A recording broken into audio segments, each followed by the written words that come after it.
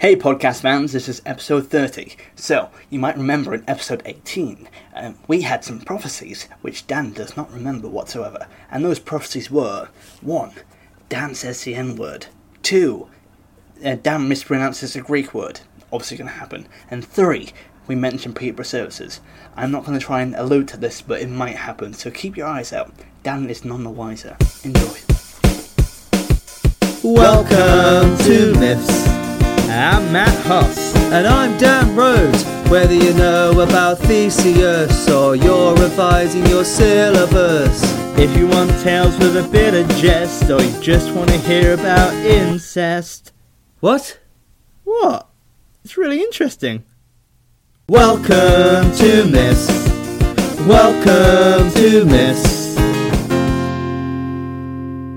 ¿Cómo está? Welcome to Myths. We started on a Spanish one this time. Yeah. ¿Cómo estás? Sí, señor. What does that mean? ¿Cómo estás just means how are you? Oh, sí, señor. How are you? Yes. Yes. Yeah. Señor, yes, está good. Danke. Gone to German German again. Well, why don't you speak Spanish and I'll speak German? Because you speak a bit of Spanish, don't you? Well, only from when I was in South America. Oh, I'm Dan. I've travelled the world. God, you're so... Okay, so I'm going to speak Spanish. You reply in German. Yeah. Okay. Yeah. Cool. Hola, Matt. Hallo. Hallo, Daniel. ¿Cómo estás? Ich bin gut, danke. Und dir? Bien, gracias. Bitte. Hasta luego. Du bist ein Schwarzkopf. From what I understand, that was, hello, Dan, how are you? I'm good. You? I'm good. See you later. Go suck my dick or something, whatever you just said. Well, I meant to say Schweizerkopf, but what I said instead of Schwarzkopf... Doesn't that mean shithead? Yeah, Schweizerkopf mean, but I actually said a Schwarzkopf, which is blackhead. Go away, blackhead. It's less of an insult. Isn't Schwarzkopf after a... Yes, yeah. Shampoo? Yeah. That's why I said it. Yeah. It's just, capitalism's always on my brain, Dan. Anyway, how you doing, Matt? I'm very good. Do you know why I'm very good, Dan? Why are you very good? Because we've had a very, very special communication and correspondence through the Miss Podcast email. Damn, that's the episode 4 but stop using it. Like, you're so reckless and irresponsible with it. I'm going to have to take it off you, okay? I was using the episode 4 trumpet. I told you we can only use it once, and you keep on using it. Reckless abandon you. Who's the email from, Matt? Well, you might not know her. Because, people actually email in, by the way. People who don't email in. Yeah. Oh, you sad little lives. Oh, look at me. I don't email people in. That was the impression of them. But this is what cool people sound like. Dan, you may not know this person, because you often do forget this person, as you have done in the past. This is from Chris Rhodes. Now, who is Chris Rhodes, Dan? Chris Rhodes, it turns out, is my mum. Yes. Well, it's not a documentary kind of thing. You haven't just figured this out.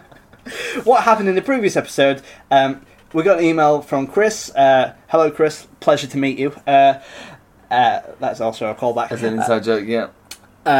In the previous episode, we got an email from Chris with Dan's report card for GCSE, for A-level... And I was in Istanbul at the time. Yes, and I messaged Dan, oh, do you know who Chris is? Chris Rhodes? And Dan had no actually, you said, hey buddy, hope your holiday's going well. What's your dad's name? And I was like, I was on holiday with my dad at the time, so I was like, oh, my name is Andrew. I was like, did he email him to the podcast? And he was like, oh, did he email his podcast? I was like, no, my dad's name's Andrew. And you were like, oh, no, this is a Chris. And I've got a good friend of mine, Chris, or my best friend Chris, so I was like, oh, maybe it's Chris. And then you were like, no, a Chris Rhodes? And I was like, I don't have any relatives called Chris Rhodes. And then I remembered that, that's what my mum's called. And I always forget my mum's name. We mentioned this on a previous podcast, and we have a response to that podcast, Dan. And the subject line is, hello from Halstead. So the email goes as thus: Dear Matt and co-host, whose name I have temporarily forgotten. That's right, she's throwing some shade your way, Dan. I've just listened to your last 2 podcasts. I was doing my housework at the time, and it made the cleaning more entertaining. Which, that's a review and a half. Stick that on your iTunes. Firstly, I need to clarify something. When I sent you the critical thinking report card, I sent you the picture and I wrote a few lines underneath. I don't understand why you got the picture but not the text. And we actually looked back on the email and your mum did write something, but we didn't read it out because it didn't show up on the phone. So basically, she called you an idiot. So, okay. Basically, you weren't going to get that A as you claimed that you did. Okay. More of a D. My own mum called me an idiot. Well, she didn't, but I read through, between the lines. Okay. But your mum has one of the funniest emails. I'm going to keep on reading it out. Secondly, having listened to the podcast from Wimbledon, Matt's Caravan, and a service station, not just a service station, Peterborough Services, the god of Yeah, all. Mum. I would like to invite you to record from Halstead. And Halstead, Matt, for the love of God, stop butchering. This is my hometown. sorry, you have to Grew up here. I think I'm saying My it family and friends live here. because it's spelled Hal Stead, and so Halstead. Halstead. Halstead. There we go. Halstead. Yeah. Say it like an Essex person and you'll say it right. Oh, Halstead. You're saying it weird. Halstead. There you go, there you I feel go, like I'm there getting you go. kicked in the nuts at the same There you time. go. Halstead. There you go. That's how you say it. I feel so deeply uncomfortable. Well, actually, if you really want to say it Essex, as a lot of people say, you want to. You don't pronounce the L. Halstead. Halstead. There you go. Oh, I feel so manly. I would like to invite you to record in Halstead. I would be delighted if you could. That way I could finally meet you, Matt, and you will see the difference from, quote, meeting someone, end quote, and email and actually meeting. It's very different. So, again, your mum... Throwing shade. Yeah, your mum goes on. Thirdly, and this is a share, quote, mum thing to comment on, but on your bottom... on the bottom of your podcast description, Antigone 22, where you tell Misters to give 5 stars, I think you have a typo. It says that you're exempt. Basically, there's a big typo in there. Okay. And what is the typo? Basically, it says it says however when it's supposed to mean hangover as well. So Dan, who does the summaries? Who does the podcast descriptions? I do. Who should read through them before they put them on the link, Matt? You. And this is my favourite part of the whole podcast, because a couple episodes ago we discussed... Dan and I don't really know a lot what we discussed, but we mentioned about hymens, didn't we? We did. We and discussed hymens. We asked basically our question was, what is a hymen? And your mum replied with, and lastly, a hymen is a membrane and not a piece of plastic. Why did we get this? Why did we ask people to email us in? For the record, Mum, we did know it wasn't I don't know, obviously it's not a piece of plastic. I just wondered what it was. How thick is it? I don't know. Don't ask. That's so weird. More importantly, can you get into a jar? I am thrilled that I get a mention and will continue to listen every week. Love to you both, Chris, Christine, Mum, Mother, Mummy, Mummykins, and she ends with this. Daniel John Rhodes, this is from your mother. Don't forget my name again. I did feel bad forgetting my mum's own name. So I also emailed back. Basically, she invited me to visit, and before she did, she goes, before you stay here, I have to confirm that you are not as scared of snakes, chameleons, giant snails, and rabbits, as they are all in the house. That is quite the menagerie, isn't it? Yeah, my sister has loads of pets dotted around the house. And so she's asking if I'm scared, because she writes this. If you are frightened of small writing, anything is possible. Ha ha. Chris, you can't mock me for that. Small writing is a real phobia, I'll have you know. Mum's got a point there, Matt. You were terrified of me writing things down really small. How are you going to cope around... Yeah, we have a chameleon, a snake... I don't mind all that, just small good. writing. It's like the devil's work. Insects and whatnot. But yeah, well, I think we should go down to Halstead. You can't see Dan's face, but his teeth literally gritted at that. Like Halstead. Why are you saying it's so weird? Halstead. Wait, mate, you going to Halstead tonight? Yeah. Going down to the pub. Good. That's how we all. I think it'll be a good... Because I had a cultural experience, didn't I, in Yorkshire, and I learned a lot about the North. Yeah. And I think my views changed, genuinely, for the better. Let's see if your views can... Because what do you think of Essex right now? You've never really been, have you? I imagine a lot of fake tan. Yeah, okay, that is going to happen, yeah. A lot of people getting boozed. Yeah. A lot of people being like, oh yeah,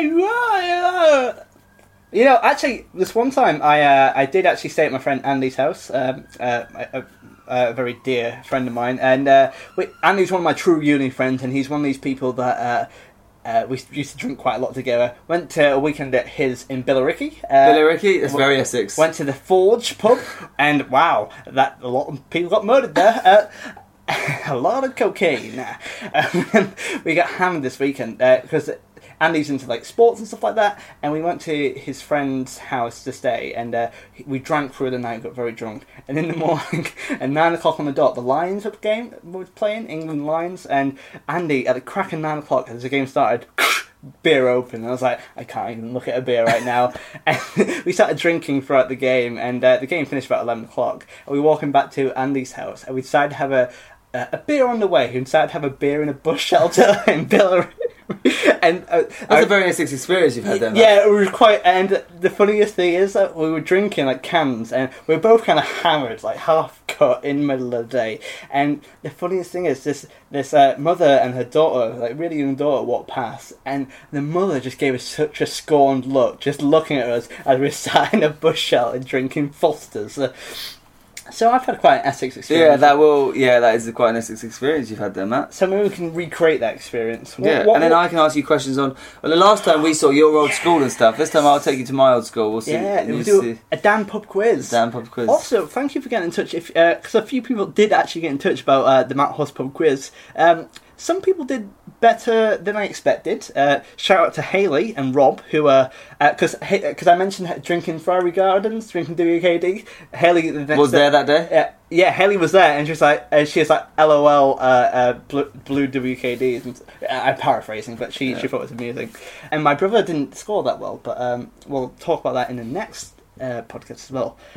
Anyway, we've got a brand new, very exciting couple of myths coming up for you in the next couple of weeks. So, let's start, shall we, Dan? Let's crack on. Let's begin.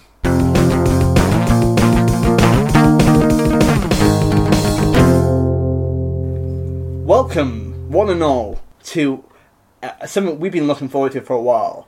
This is the start of the Trojan War. Bah! Wait. Okay. Bom bom. Bom bom.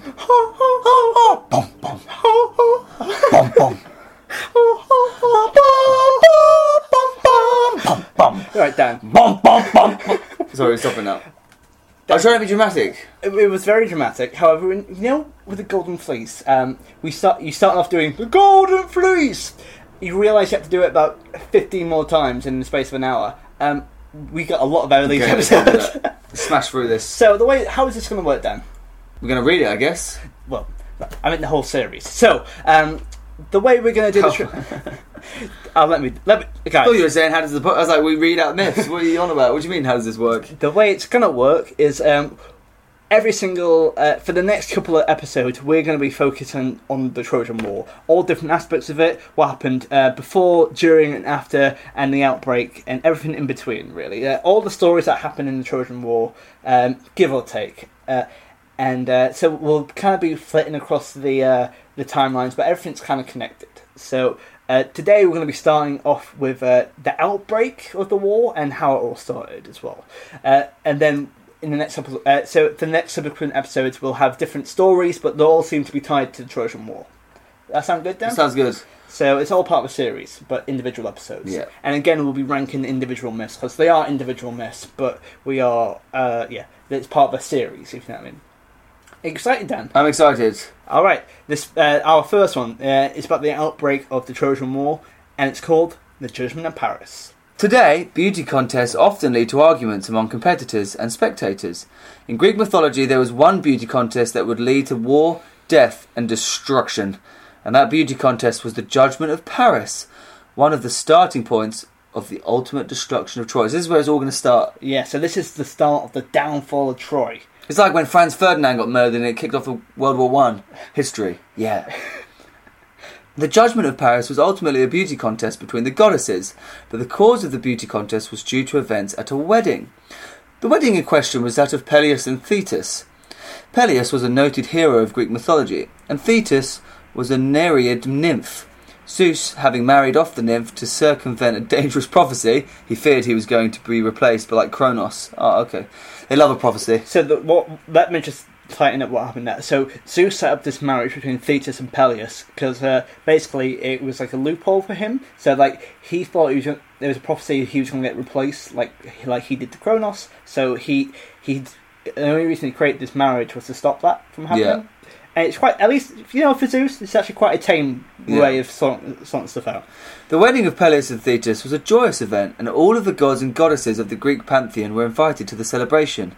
That was all the deities were invited, bar Eris, the goddess of discord and strife. Don't want her coming to a wedding. Yeah, I think she'll kind of mess it. Yeah. Like, if your name is the goddess of strife, maybe leave her off the wedding list. But then again, it is a little bit unfair to be like, hey, who we got on the... If you found that you're the only person out of your whole friendship group that's not invited, that's a bit of a dick move, isn't it?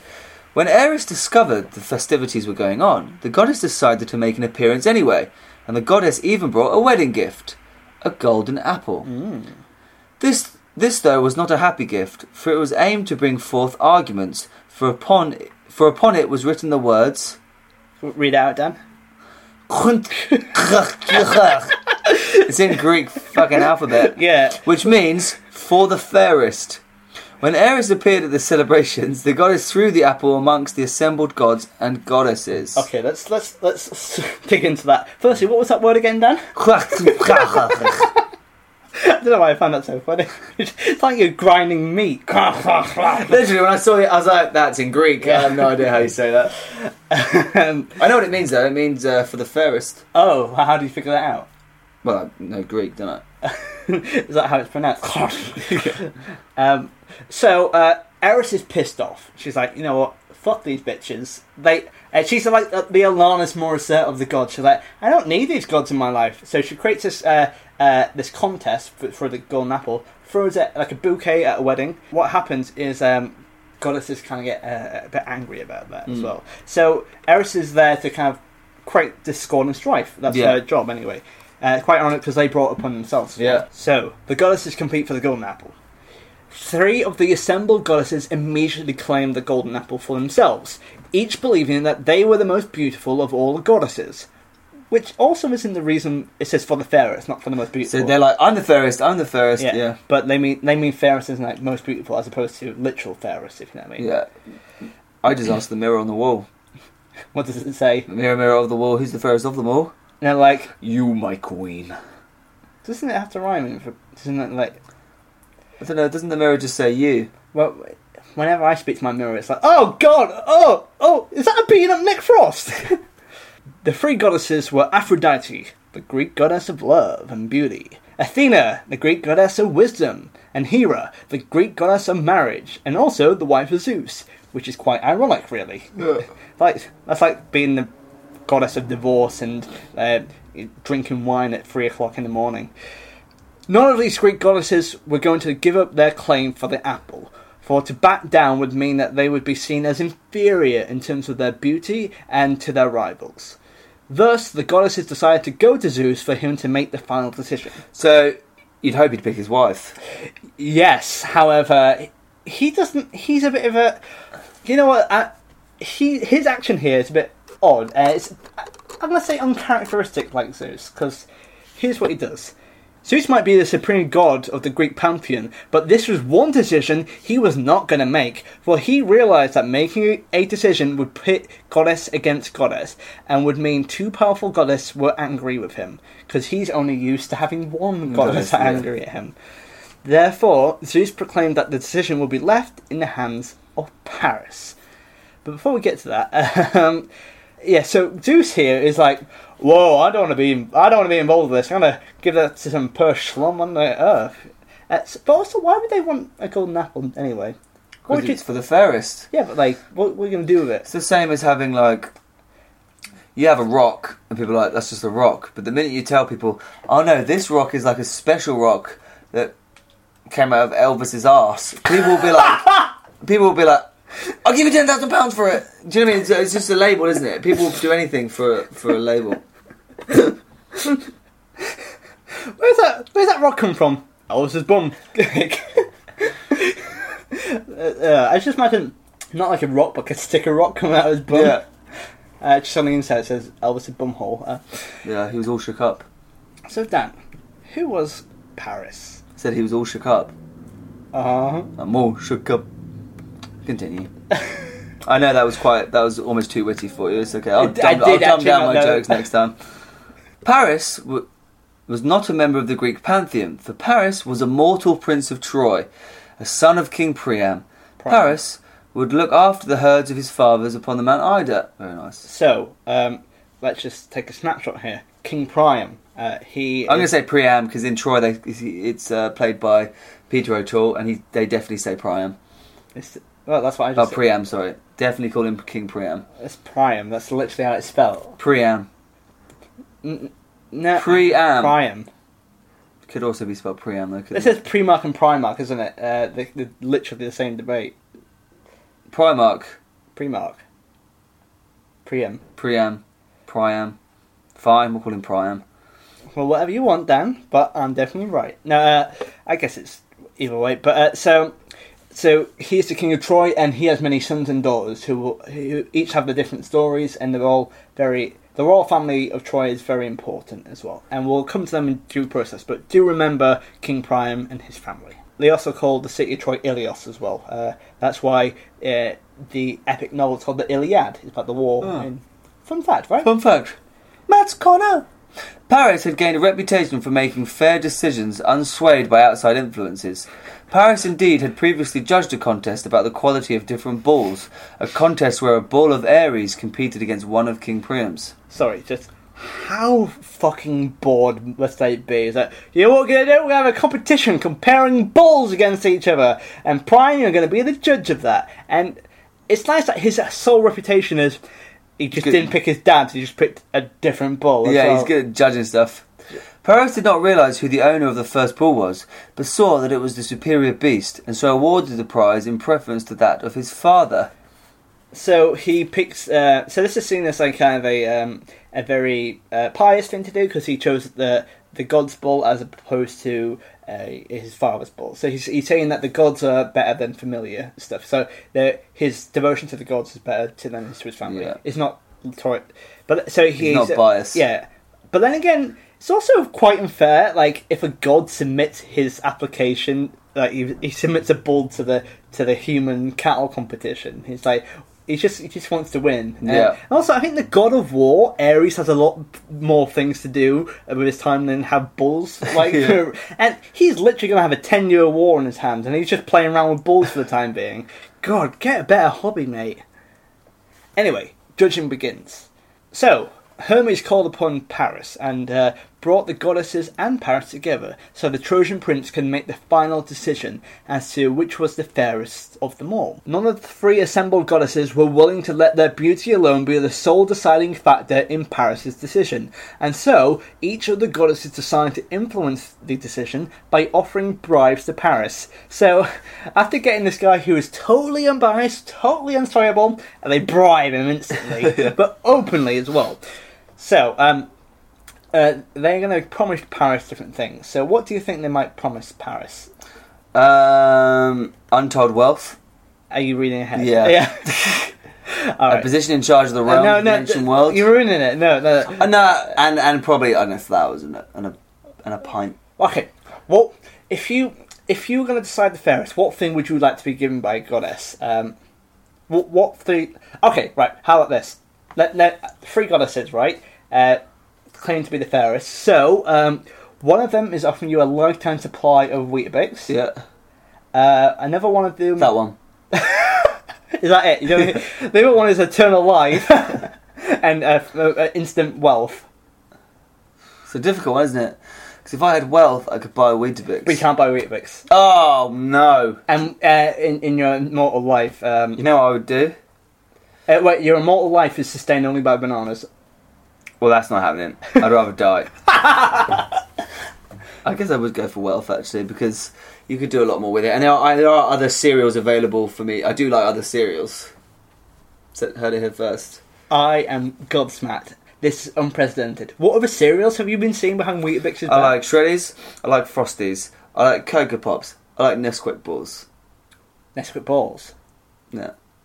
Nesquik balls? Is that a real thing? Nesquik, yeah.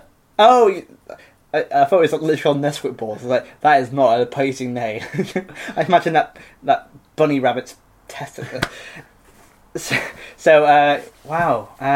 What would you offer me? What kind of things? What would Matt want? Be a famous comedian. Well, that's going to happen anyway, so I don't need goddesses to help me with that. One would be a famous Got 6-star rating, mate. Yeah, one would be a famous comedian. One would be the ability to teleport so you didn't have to drive to all your gigs. Oh my god, that's so good. Because I know that's a bane of your life. God, the ability to just go anywhere you wanted. I would literally kill someone for that. That would make your life a bit easier. And the third would be save all the animals in the world. Oh! See, that's actually a really good one, because I'm actually really torn between teleportation and the animals, because the teleportation would make my life 100% far superior, but do I save people? Probably have to save the animals, but I'd be begrudging them for the rest of my life. I could have been in Nottingham in an hour, but now I'm in traffic. I'm actually stuck on an Aegean boat for 2 weeks. It's very noble of you, Matt. Well, but so what we've established is given the option, you would save all the animals on the planet, and I would take wealth. I think that kind of shows us. Yeah, thanks. Yeah. What would you spend your wealth on? Saving animals, I guess. No, you wouldn't. I like animals. Yeah, before we started recording this, but Dan said word for word, "Oh, I can't eat a vegan meal. I have to. Someone has to die in the order of me to enjoy a meal. So even if I ate a vegan thing, I would have to kill something in the process." That's what you said, Dan. I did say that off camera. Off record. Oh my god. Whatever it's called. What's this device called? No, actually, my mum can email in and testify. I actually am. No, I am a big animal lover. I used to want to be a zoologist for a long, long time. Did you want to eat zebras? I still like meat, but I wouldn't eat... I do like meat, but I love animals in general. I like learning about them. I like learning about their habitats. I like learning about their qualities, their anatomy. Yeah. Yeah, but it tastes good, so... Got to eat a few to save a few. Wait, how does that work? It's like we gotta imagine like wartime. It's like, oh, we gotta save the Polish. Let's eat them. Well, I guess in some ways that saying does make sense. Got to eat a few to save a few, in the sense that if we didn't eat cows, we wouldn't have cows. That is no. That's not how that works. It is true. No. If the whole world stopped eating cows, we're not just going to keep herds of cows as pets, are we? Well, they can serve other uses. They don't have to. They don't have to be subject to slavery, Dan. What would we use cows for if we didn't use them? My point is, you don't need to use cows. Just let them live. Even if they're extinct, who gives a shit? I'd rather them die happy than be a use. Okay. So you'd rather that cows not exist at all? Them all die out. Yeah, you know what? Just to spite you and your stupid question. Okay. No. You're just feeding what basically my phrase is correct then. Got to eat a few to save a few. This is not. Got to eat a baby to save a baby. Oh, right, if you ever have children or a wife or a husband, it's 21st century, I'll eat them in front of you. Well, I had to eat them to save them before they got killed. That's your argument. I'm really tired. But anyway, Paris has been brought. Paris has been brought to the thing. He's been brought up to the gods. I don't know how he got that invite, by the way. Oh, you know what? Remember Bellerophon, who he was cast away from Mount Olympus because he wasn't a god. Yep. Paris got he got the fast track. I just got the chauffeur. So Hermes brought him up. So the goddesses promised him 3 things. Hera would promise Paris untold wealth and a position in charge of all the realms in the ancient world. Although in other sources they do just say Asia, not just the whole realms, which is slightly more underwhelming. No. Athena would offer Paris all known skill and knowledge, allowing him to become the greatest warrior and most knowledgeable mortal. That's very good. Aphrodite, though, she offered Paris the hand in marriage of the most beautiful of all mortal women. So, out of those 3, which one would you choose? So, power and ruling, knowledge and kind of skill, or love of your life, the hottest lady ever. I actually think I'd go for the love of my life. I think that'd make your life just a little bit better, wouldn't it? Just knowing you've got a partner in crime. But it's not actually love of your life. The way it's phrased, it's actually the most beautiful of all mortal women. So she could hate your guts. Yeah, she could hate my guts. In which case, I'd do skill and knowledge. If I didn't know that we were going to be soulmates, then it's skill and knowledge. Yeah, I think if it's soulmates, there's a different thing. If you know what I mean. However, this is an important distinction here because it's not Paris' soulmate. This is someone we'll get back to this, but make sure that distinction. It's not someone to be a soulmate, it's the most beautiful woman alive, and it's an important distinction. Paris made the decision, and the judgment of Paris was that Aphrodite was the fairest and rightful owner of the apple. No doubt Paris was swayed by the bribe that the goddess of love offered the prince. That bias is just out the window. Of course, the decision made by Paris was not well received by Hera or Athena. Both would hold a lifelong grudge towards Paris. The animosity of Athena and Hera would later be displayed in the Trojan War, when both goddesses sided with the Achaean forces, although Aphrodite would assist the Trojans. So, there's some... We all knew Aphrodite was the fairest, because she's famously the most attractive thing ever. Well, yes. Well, let's... So I think fairest here, I think they do mean most beautiful, which is what is being judged on. However, the thing was... instantly, so spiteful. They got into it. They knew it was a beauty competition, and they had 60% chance of losing that. Well, probably more because Aphrodite was in the running. So these two hate him just for telling the truth. If you know what I mean. Well, but I guess their point is that maybe it wasn't the truth. Maybe it's just because he gave him the best prize. Yeah. I hate how they just get instantly like, well, we're obviously going to kill all your forces then. Just a FYI, Achaean forces are the Greeks. Mm-hmm. So. Aphrodite is on the side of the Trojans because he's also the mother of one of the Trojans, who is a little boy called Aeneas. So Venus is on their side for a lot of different reasons. And this is a while ago we mentioned Juno/Hera hates the Trojans. One of the reasons was this because of Paris. Another reason is because. Ganymede was the Trojan prince. He's actually Paris' brother. He became Zeus' butt boy. He's one of Zeus' lovers, if you remember that episode. So Hera hates the Trojan for that reason as well. So she's very jealous and she hates him. Yeah. Remember that. Tight little butthole. So that's just clarifying all that. Does that all make sense? Yeah. But again, it's not really fair, is it? No. Aphrodite would ensure that her promise of the hand in marriage of the most beautiful mortal woman was kept, and the goddess arranged for Paris to abduct Helen, the beautiful daughter of Zeus and Leda. Helen, of course, Clytemnestra's sister. Yes. They came out of these when Zeus was a swan. Yes, that's absolutely correct. Because Zeus turned into a swan, quack quack, foot Leda, quack. Laid 2 eggs. They came out of an egg. Clytemnestra and Helen. Clytemnestra obviously doesn't get a shout. Well, she is less attractive. Yeah.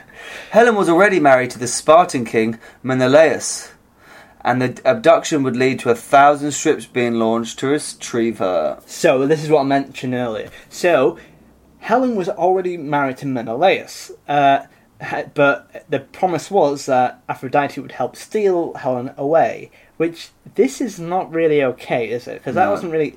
so basically, they kind of steal Helen against her wishes. But maybe like a realistic flaw. Maybe Helen, she didn't actually like Menelaus. She actually did want to run off of Paris in real terms. But let's just say for the sake of this story, I think she's abducted against her will. Yes. Paris was eagerly awaiting his award for crowning Aphrodite the fairest of them all. Just a little bit of background on Helen. Here's a little bit about her past.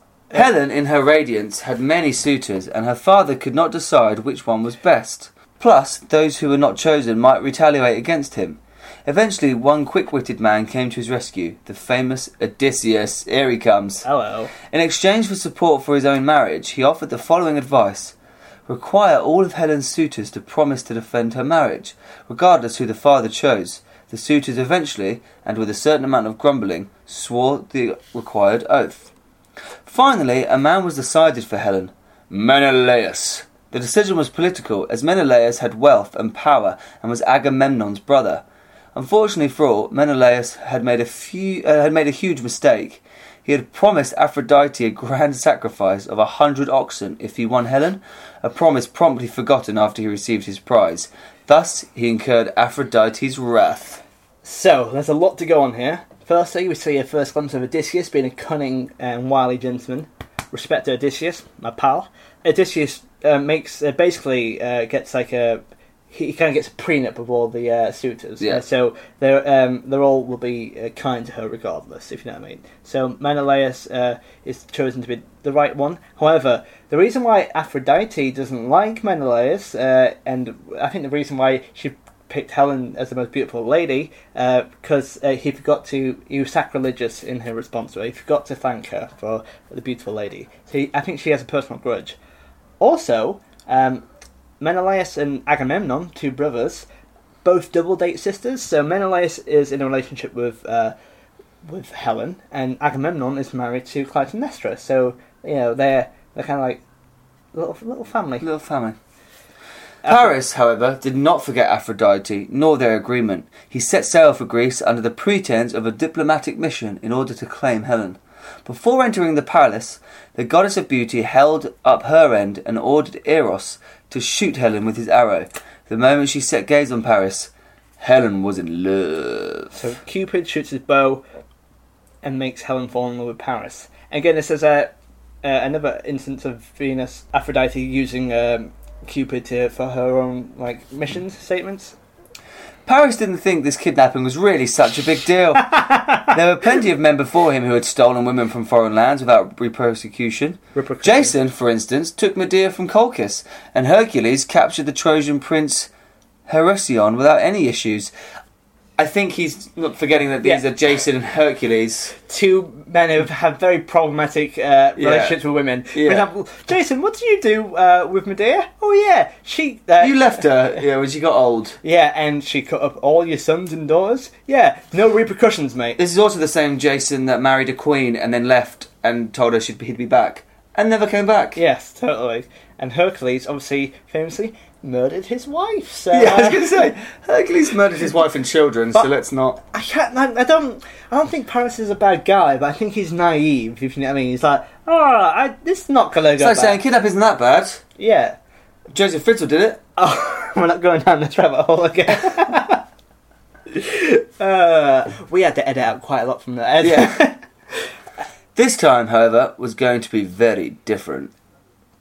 According to Homer, it didn't go straight to war. Menelaus, obviously, he was a bit peeved, but he decided to first journey to Troy to seek a more peaceful solution.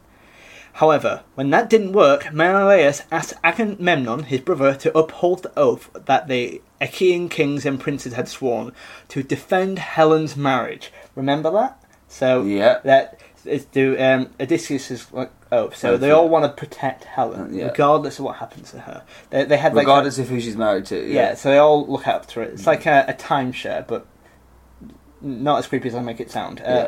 So the emissaries were sent to them all, to every single Achaean prince and king, in order to retrieve Helen. Not all of them came willingly. Odysseus, for example, feigned madness in order to avoid the war. He tried to sow his fields with salt as proof, but Agamemnon's man tricked him into revealing his sanity. There's a lot of sadness in that line, isn't it? Yeah. Just imagine what a shit job he is trying to pretend he's crazy. Do you reckon he's trying to be wacky? Like he's wearing a weird tie or something like that. It's just he wears knee-high socks or something like that. How would you try and feign madness, Dan? I would feign madness by constantly telling people I'm not mad. I think that's the easiest way to convince people you are. If you went around every day being like, I'm not mad. No, not me. Whoo! I don't have voices in my head. Ha! People would be like, I think this guy might be crazy. Your eyes instantly look very psychopathic. Yeah, that's how I do it. What this Agamemnon's man did, he placed Odysseus' infant son, Telemachus, in front of the plough's path, that the father could not fake his delusion anymore. So he swerved the plough out the way of his child to save his child. So it was either... So what they did was just put this the kid in front of them. It's like, he probably won't murder his own child, would he? But that's not the nicest way possible. But so another person. Also, just because you're mad doesn't mean you wouldn't murder a baby. Yeah, I mean I know many plenty of mental people that. Yeah, even if you're right. So Odysseus was signed up to the war, and remember that child's name, Telemachus. It's going to be important in the future. But another Greek hero, you might remember his name, Achilles, too, did not readily join forces. But who was Achilles? Here's a little bit of background. Thetis, the person who was married earlier, wanted her son Achilles to be immortal and invisible, and depending on the version, used different techniques to make this so. One source claims that she lifted the child by the heel and immersed him into the river Styx, which ran into the underworld. When she dunked the baby into the water, this made Achilles invulnerable, everywhere except where the mother had held him, his infamous heel. So he has a weak spot, his heel, the Achilles heel. So, the present day. Achilles' mum disguised Achilles as a woman, so that he would not have to go to battle. So when Odysseus, Telamonian, Ajax, and Achilles' tutor, Phoenix, came to fetch him on the island of Skyros, they could not immediately recognise him. So I just imagine him just like wearing drag makeup. And his friend's like, has anyone seen Achilles? No, I'm Achilles. Yeah. Just this buff dude, like, no, I don't know any Achilles. Also, it's funny how he didn't want to join. Now, does he not want to join forces because he's like, I don't agree with this? Because surely it can't be because he knows. Does he not know he's immortal? He must know, isn't he? Like, Achilles is like a warrior, right? He knows, and he loves killing people. He loves a good murder. He's pretty good at it too, right? Yeah, he's like a tank. You know? And well, actually, we'll talk more about that afterwards. So he knows he can't be beaten, and that says something about. So is that what I'm saying? Is that morals, or can he just not be bothered? I'm assuming it'd be more morals. I think he doesn't care about it. Yeah, it's not his battle to fight. I think he can. He doesn't mind going to fight, but I don't. He knows it's going to be a long one, and he doesn't. He wants to just spend time chilling out with his bros, you know, massaging, you know, playing COD. So he just can't be bothered. So he dresses up as a woman. Fortunately, they had a plan. The men pretended to be merchants bearing trinkets and weapons. They were then able to spot Achilles out the second he chose to look at the swords and spears rather than bracelets and beads. Bit sexist, isn't it? Yeah. Well, yeah, Atlanta could have been. Yeah, Achilles. Who? Michelle. Yes. Got some things for you here. Got some beads and bracelets. Oh, very nice. Or a sword. Oh, yeah, I mean... Yes! Took it to the limit! No, okay, I mean... I like... fuck it. Alright, guys, you got me, yeah. How embarrassed would everyone be about that as well? You know, maybe that's his... Maybe Michelle, as you called him, was his true persona, you know? Anyway, the Achaean army was almost ready. All the suitors sent their forces to the city of Iolus, and one by one commanders with the ships and men arrived. The last one to show up was Achilles, who at the time was only 15 years old. Right, this whole time he's only 15 years old. Which probably explains it. And he's already like a warrior. Yeah, but he's a proper lad. But then again, I don't think he's actually... I would argue he's a little bit older. I'm going to say 25. An omen then occurred. A snake slithered from a sacrificial altar to a sparrow's nest nearby. It ate the mother and her 9 babies, and was converted into stone. Troy, apparently, would fall in the 10th year of war. So it's an omen saying that with the amount of babies it eats, Troy will eventually fall in its time. And just like that, with twisted roots embedding, and the bud of the story was ready to break through the soil and bloom.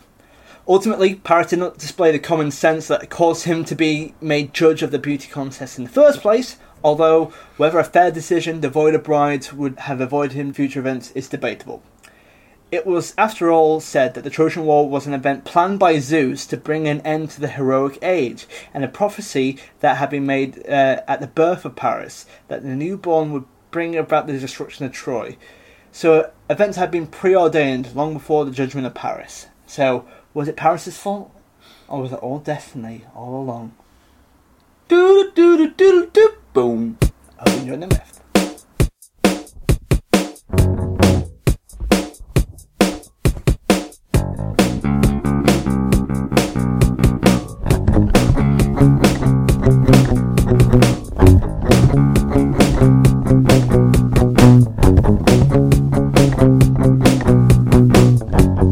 Myths.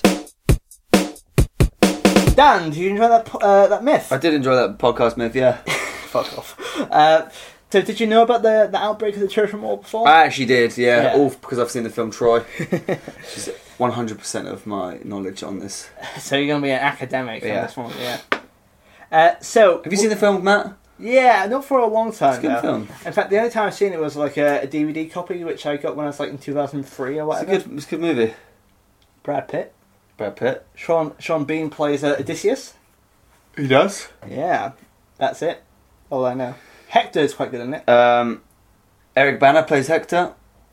Orlando Bloom plays Paris. At the very end of... Diane Kruger plays Helen. You knew I was going to do a sentence. At the very... Brian Cox plays Agamemnon. Any more characters cast? You want to get IMDb up, mate? So, at the very end of Troy, they make a reference to the Aeneid, because when people are leaving, one of the boys, one of the elders goes to this little boy, goes to this young man and goes, "You're going to have to lead these people out here, Troy, start a new land." And that boy is Aeneas. My homeboy, yeah, Aeneas! Can't wait for the Aeneid. So, within that, there's a lot within that myth as well. There's a lot of human error, a lot of god error, and, as I say, destiny as well. And a lot of misunderstanding as well. So, do you think it was right of Paris to take the girl? Absolutely not. He kidnapped her ultimately. Yeah, and 1,000 ships were sent along that way. And we mentioned this before. The second book of the Iliad, the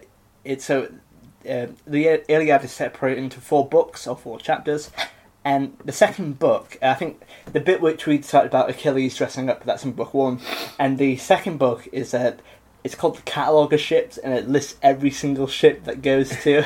It's the most boring read I've ever heard. So then Peleus from the Greek island of Skos. It's like, oh my god, like it goes on for ages as well, and we'll read it out to you sometime. So Dan, shall we rank this, mother? Yeah.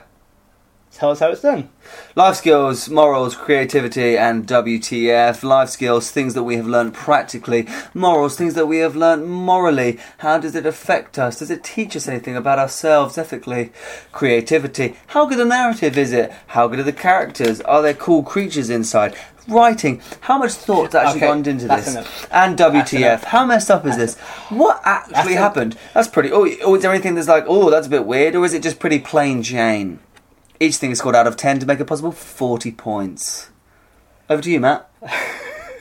If you say another casting from Troy, I'll hit you in the face. So, life skills. What have we learned? We learned how to steal someone. Learn how to steal someone. Learn how to jump a beauty contest. Learn how to judge a cow contest. Yep. We'll learn how to... How would you judge cows? Well, there's obviously like farm shows and stuff. Yeah, but come on, they're all pretty samey. It's all done on. You want to eat them all? I think it's all done on like everything. Is the proportions? Like, is it too big, too small? Does it have the right stature? Is it got a good meat, fat content, that sort of stuff? Because you want to eat it, because you want to save its life. Yeah. What else? We learned how to prick someone with an arrow again. We just learned that twice in a row. We learned that. We learned how to get a prenup. That kind of marriage contract with everyone protecting Helen. Yeah. We learned. We learned how to start a war. We learned how to piss off gods. Yeah. We learned how to avoid getting gods pissed off by passing the book on to someone else. Good old Zeus. Yeah. He is such a crafty man. We learned how to get vengeance. Learn how to get vengeance. Yeah. We learn how to convince. We learn how to dress up as a lady. We learn how to feign madness. We learn how to not murder a child. We learned how to buy weapons and bracelets. Yeah, and we learned how to mess up a wedding. Learn how to mess up a wedding. That's true. Eris was like, "F you bitches." I think that's a decent amount, but not overwhelming. I'm gonna say. Well, actually, should we say it at the same time? 1, 2, 3, 5. I was going to say 6. I think 6. Okay. You agree? Yeah, go on then. Morals. Don't kidnap people. Don't kidnap people. Especially if they're married. Everyone is fair. Don't do a beauty. Don't get petty if you lose a contest. Yes. Don't pass on your responsibilities as a god. Just own up and do it. Yeah. Also, try and seek peaceful solutions as well, because Menelaus actually was a really good guy by trying to go like, hey, can I have a back? You know what I mean? We learned how to support your bros by going to war with them. Yep. We also Honor and oath. Yes, we learned how to avoid war, because, conscientious objectors and whatnot. And we also learned it... I think that's about it. Big ones, they are big ones, but... Oh, we learned not to kill children. And Learn not to kill children. not loads. 5. I think 6 again, because it's major ones, because 5 is the average, right? Yeah. I think there's major ones, but not lots, if you know what I mean. What would you class as major ones? Don't screw over the gods, be pious, because it's all about making sure you don't get vengeance on the gods as well. Yeah. We also learned that it's not human error, it's God error as well, it's about destiny, and the other stuff I said as well. I think there are large morals like captivity and stuff like that, and what do you reckon? Fine, 6. Getting creativity. Creativity. I wouldn't say it's crazy creative.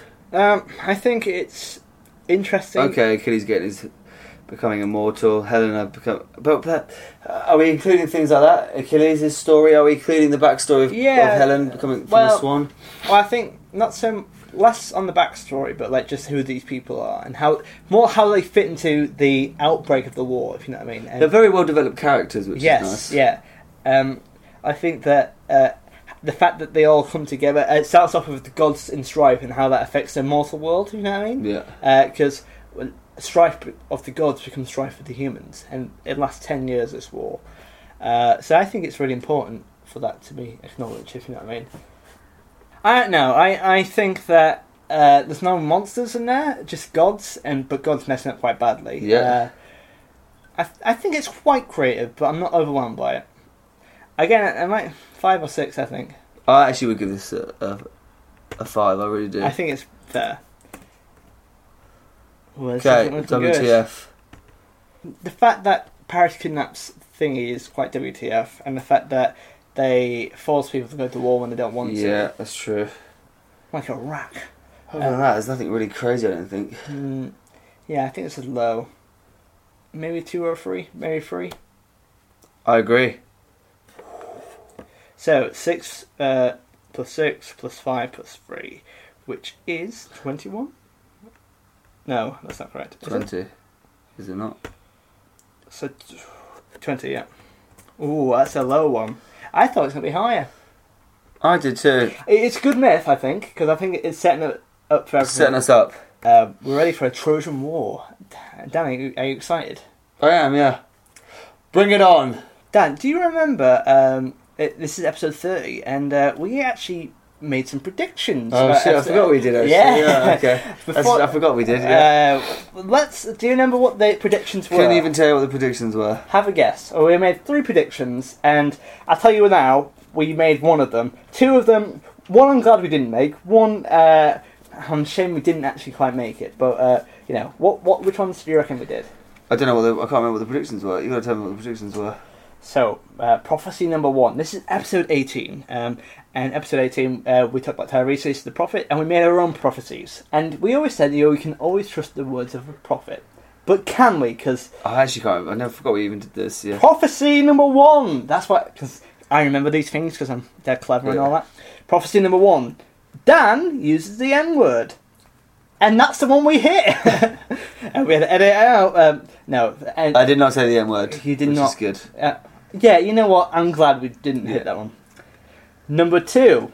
Now, this is a sly one, but Dan was to mispronounce a Greek word. And, Dan, do you realise I ushered you to do the first paragraph for that reason? Because what was that Greek word you couldn't say? Oh, is that how you did it? Yeah. Because I kind of ushered Dan to... That's not fair, though, because that wasn't in Latin. It was in Greek alphabet. I don't know how to read the Greek alphabet. In all fairness, you did get other Greek words wrong. In all fairness, like the Achaeans and stuff like that. So, that was one we kind of hit pretty badly. The one I wish we did hit was that we didn't mention Peterborough Services. Oh, we didn't mention Peterborough Services. You know what? I was very tempted to shoehorn it in, but it just didn't feel right to treat the gods like that. No. So... Yeah, I think I realised that you can't cheat destiny. We can't create our own. You got destiny. one of them, right? Yeah, although I did kind of manufacture it a bit, but then you did also do it yourself. So, wow. So Dan, what do you think about me? I feel like quite Machiavellian, kind of like setting you up like that. Glad you remembered that. Actually, I completely forgot that was the thing we did. How was it episode 30 already? Yeah, well, thank you so much for listening to the podcast, and no one actually got in touch about prophecies, admittedly, but if you want to get in touch with us in the future for future stuff, why don't you predict what happens in episode 60? Yeah, I'm doing it already. There are more prophecies, okay? Okay, yeah, let's get people to email in between now and episode 60 with predictions. Yes, it can be anything you want, and it'll be... This time, it's totally fan-made, okay? So you send in the prophecies for episode 60, and we'll see if they happen. What will we do or say in the podcast? We're normally quite reliable. I'm surprised... Yeah. The M word actually, to be fair, was a joke from you in the first place. Yeah. Obviously, we knew I wasn't going to say that. I don't know. I don't think I've even said it on a podcast before. Well, between you and... I'll tell you off the podcast. But yeah, I want you to send it in. It was meant as a joke. But if you have some funny prophecies or things that you think that might happen in episode 60, email us in at misspodcast@gmail.com. Or if you just want to get in touch or leave us a funny message, it would be great to hear your correspondence. And we love hearing it. And thank you to Chris for sending your email in. And we've got a couple more emails to read out in the next couple of weeks as well. And if you want to send us a tweet to tell us how much you're liking it, you can tweet us at... misspodcast@gmail.com. That's our email address. Didn't know who you just said? No, but tweet. Oh, tweet, sorry. Nice at misspodcast. He doesn't really listen to me. And also Facebook as well. And how many stars should you give us on iTunes, Dan? Between 1 and 4. That's not correct. What, 3? No. 7? Don't. No. Oh, I'm so confused by how star ratings work. We're not very good at maths, are we? No. Maybe... 2 to the power of 6?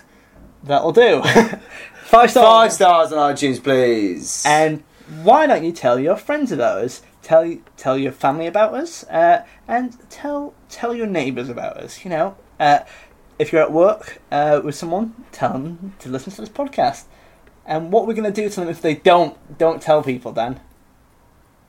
We are going to mention everyone who's never listened to Myths by name on the podcast. Maybe we should do the opposite way around, it'd be faster. Everyone who's ever listened to the podcast by name, providing that you email us and tell me your name, and we can do shout-outs. This seems impractical. I think that's a logistical error. Message us. Hi, this is Bloody Blah from Bloody Blah, and we just listen to Myths. Then say what your favourite episode is, and we'll read it out. Actually, yeah. Tell us your favourite, and what we'll do, we'll retell that story again. We'll give you a shout out. I promise. Yeah, and tell us what your favourite episode is, or tell us your least favourite episode. Tell us which presenter you like more, stuff like that. Stuff that really cuts us up inside. Something that really, pushes us apart. Yeah, because nothing says. Matt blew a raspberry on my stomach earlier today. I feel like he thinks we're getting too close. Wait, is that a problem for you? No, I just... Should we finish off the podcast by me doing a raspberry in your stomach? Go on, be funny. Go on. Yeah. All right. Thank you for listening. I hope you enjoyed. Get closer. Go on. Do a good one though. We're actually doing this. Yeah, Matt is actually about to blow a raspberry. Goodbye, everyone. Go on. That was a good one. Bye, everyone.